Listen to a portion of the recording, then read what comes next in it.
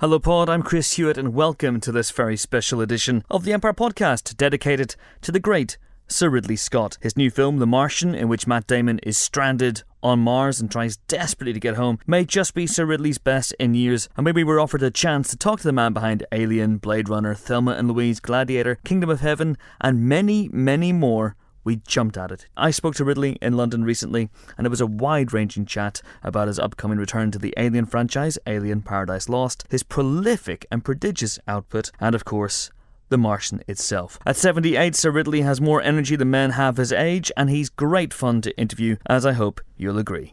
Enjoy.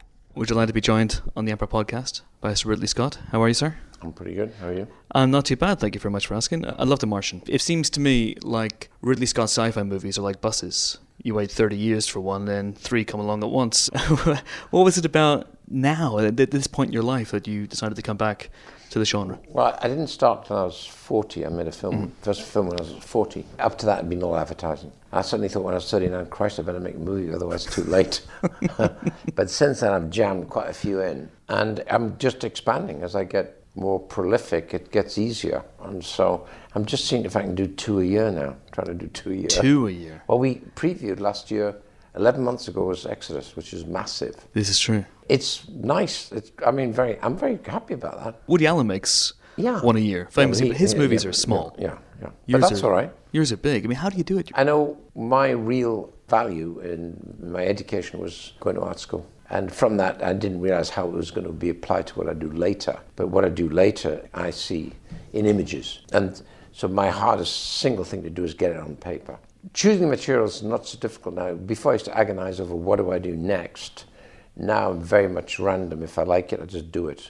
I don't navel study and think too hard about it. I just say, hey, that's good, let's do it. So did you in the past, for example, did sci-fi movies come your way in the interim between Alien and Blade Runner? Yeah, came from Fox. Fox, funnily enough, again, sent me because of The Duelist, which is a very bizarre connection, because The Duelist is not a Hollywood movie in any shape or form, even though we won at Cannes. And I think the film's excellent. I saw it again recently. I was surprised how good it was. It doesn't age at all. No, it doesn't. But Fox, somebody sent it to me, and I was kind of, okay. So I said it, and I discovered later I was 5th choice. Yes, behind Robert. People like Robert Altman. It's Robert like Altman. Altman wouldn't want to do that. Are you crazy? Yeah. I love Altman's work, but not he wouldn't want to do that. But I read it, and because I was an art director, and I loved Jean-Gilles Mobius, combing through a lot of Mobius stuff because I'd seen Star Wars. It had absolutely flipped my mind, and so I went back into a lot of the heavy metal comics. Mm-hmm. And looked at that with a view to saying, how do I do some kind of space thing? I was turning Tristan the Salt into a no time, no place, semi-futuristic post-Holocaust idea. Yes. Which would be new at the time. Yeah. And except the subtext of Star Wars is definitely post-Holocaust. There's something in there where something terrible happened. And then somebody sent me Alien. So I was kind of halfway across the fence into the field. And I went, I know what to do. And I said, I'll do it. And they said, no problem. I said, no. You want to change it? No. No. So I was standing in Hollywood in 22 hours, and they said, you sure? I said, no. I love it. Which is a very good lesson to my kids, who are all directors now. I said, don't turn a Go film into a development deal by going in with too much information. Just say you love it. So Tristan and Isolde, you never made. There are a number of films throughout your career that are almost the ones that got away. I'm thinking Dune got away. Dune got away. We wrote it. Yeah. Rudy Wilson wrote it. Tulane Blacktop and Pat Garrett and Billy the Kid, he wrote. It was a good script, but I couldn't follow through for a personal reason. Okay. I stepped off there with Dino. I was right in with Dino. And I love Dino, and I would never work with Dino again till the Hannibal. So we did good. But I had to step off. There was somebody who was ill, and I simply couldn't do it. Sure. But there's also the likes of I Am Legend with Arnold Schwarzenegger, which you came very close to making. Is there one that you really think of? Is that one of the ones that got away for you? Yeah, and we had really prepped that. With John Logan, and great vision for what happened to bring you to this point where people will come battering down your doors at night who are zombies. And in the film, they kind of missed that part out. I mean, I hate to be critical, but honestly, the one we'd done was showing how. I wish I got my hands on Will prior to that. Because we did a much more epic view rather than just being locked in a house. That is a definite shame that one didn't happen. But now, as you say, something comes along to you, it appeals to you, Yeah. and you make it. And The Martian didn't start with you, like that came to you. That was the script that mostly we develop stuff now. I mean, Yeah. I make stuff. I make a lot of television. I don't direct it, but I directed a pilot last year if I owned the show. Mostly we develop, get it written, work with writers, etc. This landed saying, you better read this. I'm due to do the second follow-up to Prometheus a year, 10 months ago. And they said, we're still working. You're still working on it. Why don't you take a look at this? And so I took a look and I went, wow. And I got it immediately. I said, I'll do this, and met with this very nice man called Drew Goddard. And I said, you done movies. Why aren't you doing this? Were you crazy? And he said, I've got something else to do. I said, okay. I said, all right, away I'm going to go. I'm going to take it. I'm going to go. This is your last warning. And so away we went. It's a fantastic film, and it's got a lovely thread of humour running all the way through. That was key. That's what got me. I was kind of giggling or amused all the way through. But what comes through is the humour, you realise, is a armour to enable him to get over fear. Yes. And enable him to function. So right there, that's courage. If you're fearless, you're just fucking nuts, right? But if you're afraid, but you still do it, that's real courage. And there's also this lovely scene running through the film, this lovely pop culture reference scene. So there's a scene where Lord of the Rings is discussed, while Sean Bean, who of course was in Lord of the Rings, is sitting at a table, which I just loved. Did the mischievous person in you want to insert at any point a line where someone says, in space, no one can hear you scream? Kind of, but I didn't dare do that. There was a thing where Kristen Wiig's very funny, and she couldn't resist dropping in a few one-liners, which they were so devastatingly funny that they brought the scene to a halt. But it's what the Mark Watney calls, he says, Mark, you've got to stop. This is bad language because the whole world is watching. And he goes, oh yeah? So he starts typing something in. And I think we then go to the head of NASA who's standing there watching, and his face tells it all. So the next thing he's talking to the President of the United States. And we had to take that out because what he described him was a word that I won't even repeat. He said, and it's a very unusual word. You have to look in the dictionary to know what it means. Oh, really? It's not the sort of... And when you describe what it is, it's like, whoa. Okay. So we took it, but it worked without the word. Without the word. It works very well, I have to say. And Matt Damon is fantastic in the film. He's on his own, obviously, for quite a lot of the movie. Yeah. Does your directing style change when you have just one actor on set and you don't have to focus on everyone else? Yeah, it is, because I can concentrate with them, not on them. Whatever it is, it's a kind of partnership. That's what I try and do. And if it's a group of them, I try and make it sure that I'm like Uncle Rid, hustling them along into what I want to do, or what they want to do. And sometimes I lose, sometimes they lose. Absolutely. But for the most part, it's pretty good. I try and make it fun. I think they like that. They love that. If you make it light, even though it's drama, it enables them, it frees them. It gives them freedom to do what they want. Because my job is to sing, fly. And I can sing too high, too low. That's where it gets to. Yeah. The very best actors don't want to hear much. They just want to hear, you want it quicker? You want it slower? What do you want? But never what do you want? Faster or slower? Faster or slower? Yeah. See, is that a bit long? Yeah, it was endless. I fell asleep. Fuck you. But that's the conversation. There's nothing pretend like the mum's dying of cancer and the dog's ill, and you don't do that. Have you ever given an actor a line reading? Are you one of those directors? Oh, I'm fearless. I'll say, you don't like it? You want to hear it? And they go, no, I'll do it. Has that changed over the years? I mean, how different was it directing Matt in this on his own? Let's say, for example, Sigourney at the end of Alien. Well, Sigourney, the end of Alien, it was a real partnership because I was an operator on all my films. In those days, one camera, so duelists. Alien, I was the operator. My buddy is Derek Van Lint, was the cameraman who I'd done 100 commercials with, so we knew each other inside out. The last 17 minutes, there is no dialogue. All her doing her thing, definitely looking sexy, and terror. And because of that, I'm working handheld, so I'm very close to her all the way. So during, I can talk to her while it's happening.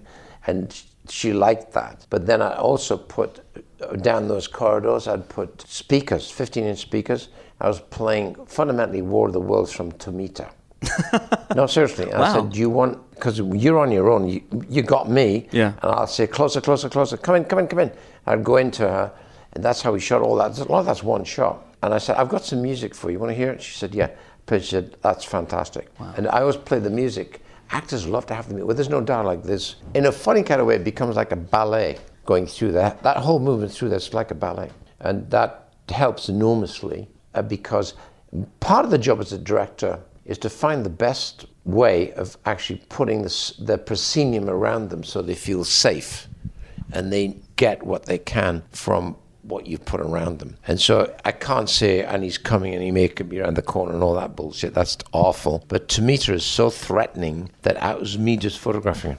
Amazing. And what did you do for Matt? Did you play music for him? We talked a lot about, also a lot of it, when you got such a definitive piece of paper, then you can literally say, why is there no fear? Well, there is. It could be here, here, and here. There could be actual terror here. But then out of that terror will come humor, because you're trying to push back the fear, right? And then you agree on those islands of differences, the differences of where it's going to go. It's all intuitive, and you discuss it. He said, well, I wouldn't because. I said, oh, well, because, oh, right, okay. So there's a toing and froing there till you get to where you want to go. And these are, I'm going to go away and do my homework conversations, because then I'll go off, he'll go off, having done all of that, quite detailed, actually. Then on the morning, I walk in, how you doing? Hair looks good, let's go on the set. And then usually what happens is, we've described and agreed kind of what's going to happen, but when you're in a small space like that, it's pretty straightforward. Sure. And I said, so physically, you're probably going to do this. What do you think? That sounds good. Okay, do you want to just do a walkthrough? Don't act, and then don't act, save your acting. I said, right, now we're going to turn over. So we always turn over on rehearsal, everything, immediately. Do not turn over. If he's going to do something, you must turn over. Yes. Because he might get it. Now, so often before, I go through a style of working, which would be, I'd end up doing 15, 16 takes. I'd go back and look at the first one and go, bugger, I should have filmed that. And so I always film take 1, 2, and 3. That's amazing. Invariably, you get it. And then they say, I've got it. Come and have a look. They say, oh my God, yeah, we got it. I said, do you want to do another one? No. Move on. Nice and simple. But that makes you way quick. So this film was done in 72 days. That's astonishing. Yeah. Yesterday, you put the alien cat among the alien pigeons by revealing the title of what we thought was going to be Prometheus 2. Yeah. It is clearly not. You're heading in a different direction. Well, in a way, it is Prometheus 2. It's exactly the same story, taken literally buffer to buffer from where we left off to where they arrive. So we start and land where they arrive.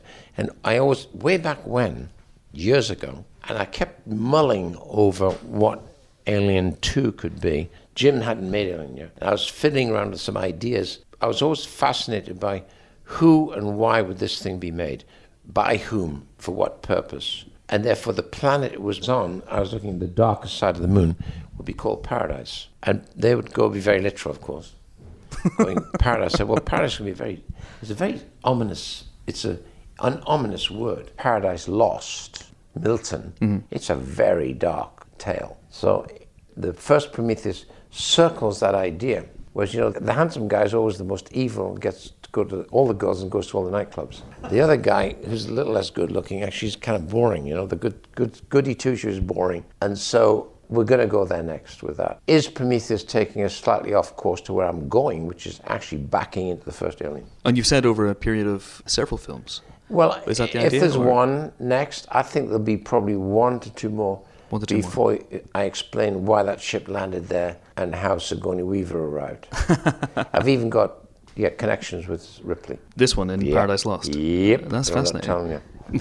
well, please do. Yep. Well, please do if you want to. Paradise was at one point a potential title for Prometheus. That is something that was... Yeah, it was always played with because they thought it was too literal. Because audiences are very literal, unless you put the subtext with it. Mm-hmm. Now, the subtext can be a poster. So if I had a poster with that terrible egg on it and a cross saying Paradise, you would go, okay. As opposed to a girl skipping through the daisies saying Paradise is a different deal. It's all about association, isn't it? It is indeed. Yeah. It is indeed. A lot of people yesterday were wondering, when the name Alien appeared in the title, what this means for Neil Blomkamp's movie. I'm producing it. The designer for it to go next after this will go out first and then that will come in next. And it's more associated with Ripley. Yes, absolutely. Yeah. There's something that seems to be, his is coming at it from a different angle, almost like the franchise from a different direction. Different angle. More of a sequel, yours is definitely a prequel. It's more of it's kind of more of a sequel after. Okay. I'm coming in from the back end, the big question is answering why and who, for what purpose, and also reaching for a slightly higher question. Well, yeah, it's interesting because Prometheus was, I think, largely concerned with the birth of man, the birth of mankind, the question of... We never, absolutely. We never got there. You introduced the engineers and the idea of, is this God? Which of course is not. Yeah.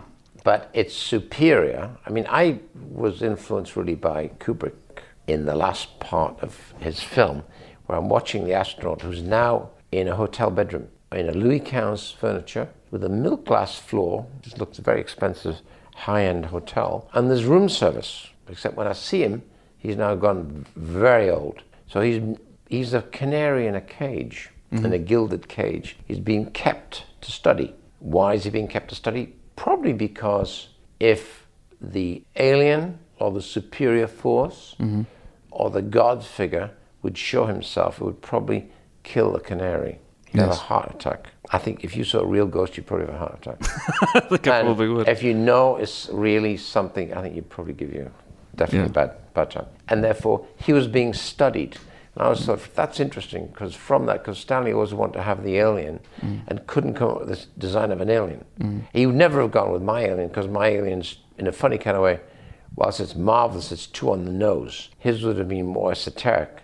But the last thing he wanted was Father Time with a long beard and a scythe, and that's you can't have that, and you can't have dry ice and slow motion and all shit like that, So I understood his predicament. I was lucky because I was doing a horror movie, and I wanted a really massively different, vicious son of a bitch. You said in the past that massive, vicious son of a bitch might not make another appearance. It would be boring to you to do the alien again. I'll see it made and who made it. We will see who made it and why. That's what's interesting. Fantastic. I think a lot of people are fascinated to see if Mr. Fassbender can get a new body. At the moment, he's a disembodied head. It's going to be better than that. You're going to have to wait. It's really great. It's a very nice big idea I've got.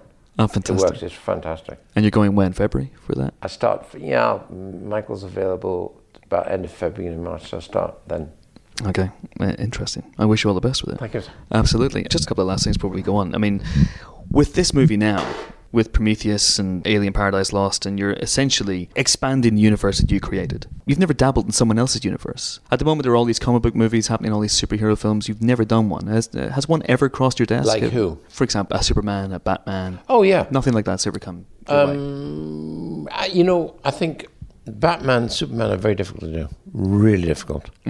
And I was brought up on those comics. But when I used to look at Orphan Annie, I used to think that Daddy Warbucks was definitely a serial killer. And they had no pupils. They had no pupils. Yes.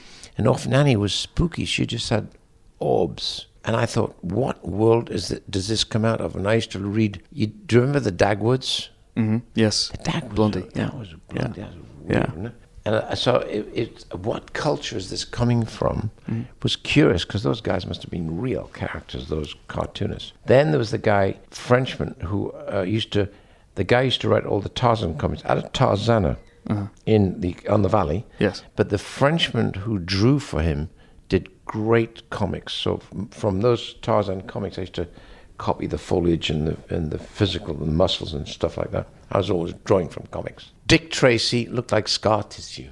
Like, why would that face be drawn like that? Yeah. And Superman, these are all the earlier ones. Yeah. Everything was quite dark, metaphorically, I thought. Dark, dark world, always about bad people and dark side of the moon. And I think I loved them, and I think I did a very good comic strip in A King Called Blade Runner. Blade Runner's a comic strip. It's about a monster called Roy Batty, who proves to be more human than human, and a creator of this form of humanity called Tyrell. Yes. So Tyrell was about as comic strip as you could get. I even had the bow tie and the big bins, And so I was doing a comic strip, so I think I did it. Amazing. And of course, you're producing Blade Runner 2 next. Yes. As well. Well, I've spent 2 years getting the bloody thing right, script. And I did a lot of people. I knew Hampton didn't really want to do it. Yeah. So I called him. I said, come on, fuck. And come on. And he was living in New York, and he said, Ugh.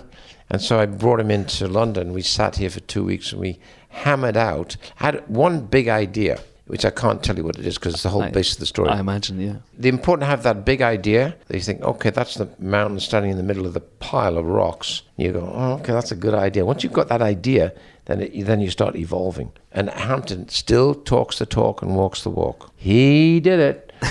And so it was great fun reworking everything with him. We came up with a sequel. And then it was polished with another very good screenwriter. And away we're going to go.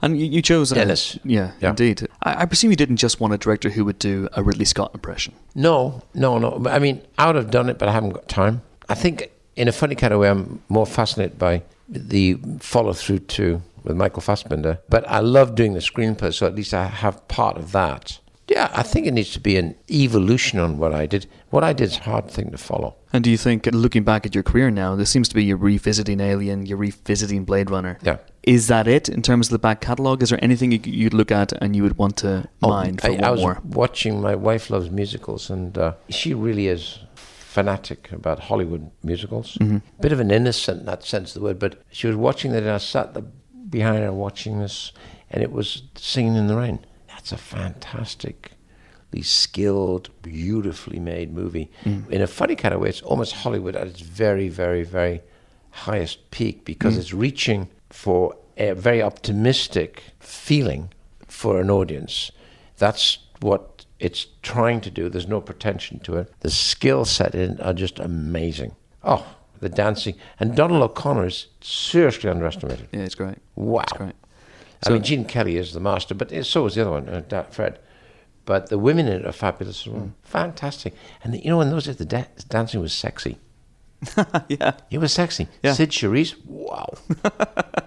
Are you saying you want to do a musical? Yeah. A Ridley Scott musical? Oh, yeah. Well, the last two great musicals for me were All That Jazz. Cabaret was excellent. They were good. Those are two very good films. Hugh Jackman's making an original musical at the moment about Barnum. Okay. Which by the circus. Yeah. Oh, yeah. Which I would love to. An original musical these days. Oh, is he's a very great rare dancer. thing. Yeah. He's a great singer as well. Yeah. That's fantastic. That's good. But that's from Hollywood's back catalogue. Is there anything else from your back catalogue, from your CV, that you would like to revisit, or in the style of Blade Runner and Alien? Westerns. There's a Western script that exists that belongs to somebody and they won't let it go. And that would be the one. I've pursued it for like 10 years. If they would wait too long, it's never going to get made because it's going to grow out of date. This isn't Blood Meridian, is it? No, I adapted that. Okay, yeah. With Bill Monahan. And the book is a wonderful read. And in fact, Cormac wrote a great screenplay that I did called it's a film I'm really proud of, actually, called The Counselor. Yeah. I love the film. And the dialogue, the script was like, fantastic. And Blood Meridian is a very, very good adaptation by Bill. Mm. But it's so savage and so bloody, I fear that there will be no market for it because it's irredeemably violent. Mm. And as, the man says, he said, I write the book, I don't make apologies for it. Yeah. I'm not going to explain the violence. He said it's implicit, isn't it? So yeah, you're right. You can't politically correct such violence. It is what it is. So, and it's about mid-19th century American things that happened. So you either want to see that kind of thing or not. And I'm not sure I do either. Inexplicable violence is like, it becomes a turnoff, right? So how do you choose? Because you have all these projects, you have different projects on the go. You developed Blood Meridian for a long, long time. I think I Am Legend was beyond your control. That fell apart for other reasons. Apart, yeah. We were too expensive. But how do you? Otherwise, how do you decide what's next? It's all in the writing. I've got there's 6 right now, all written. Got them, and 2 of them I haven't got. I'm kind of very curious about one particular spectacular thing, which is really contemporary, present day. I'm trying to do in between 2 big ones. Yes. To do something smaller. I like doing that. That'd be great. 2 a year. Well, like the council I could shoot I did that in 7 weeks. Wow. With that cast, it was fantastic. That was really great fun, I tell you. That's pretty phenomenal. Yeah, absolutely. And there's 2 last things, Ridley. We're asking everyone these questions at the moment.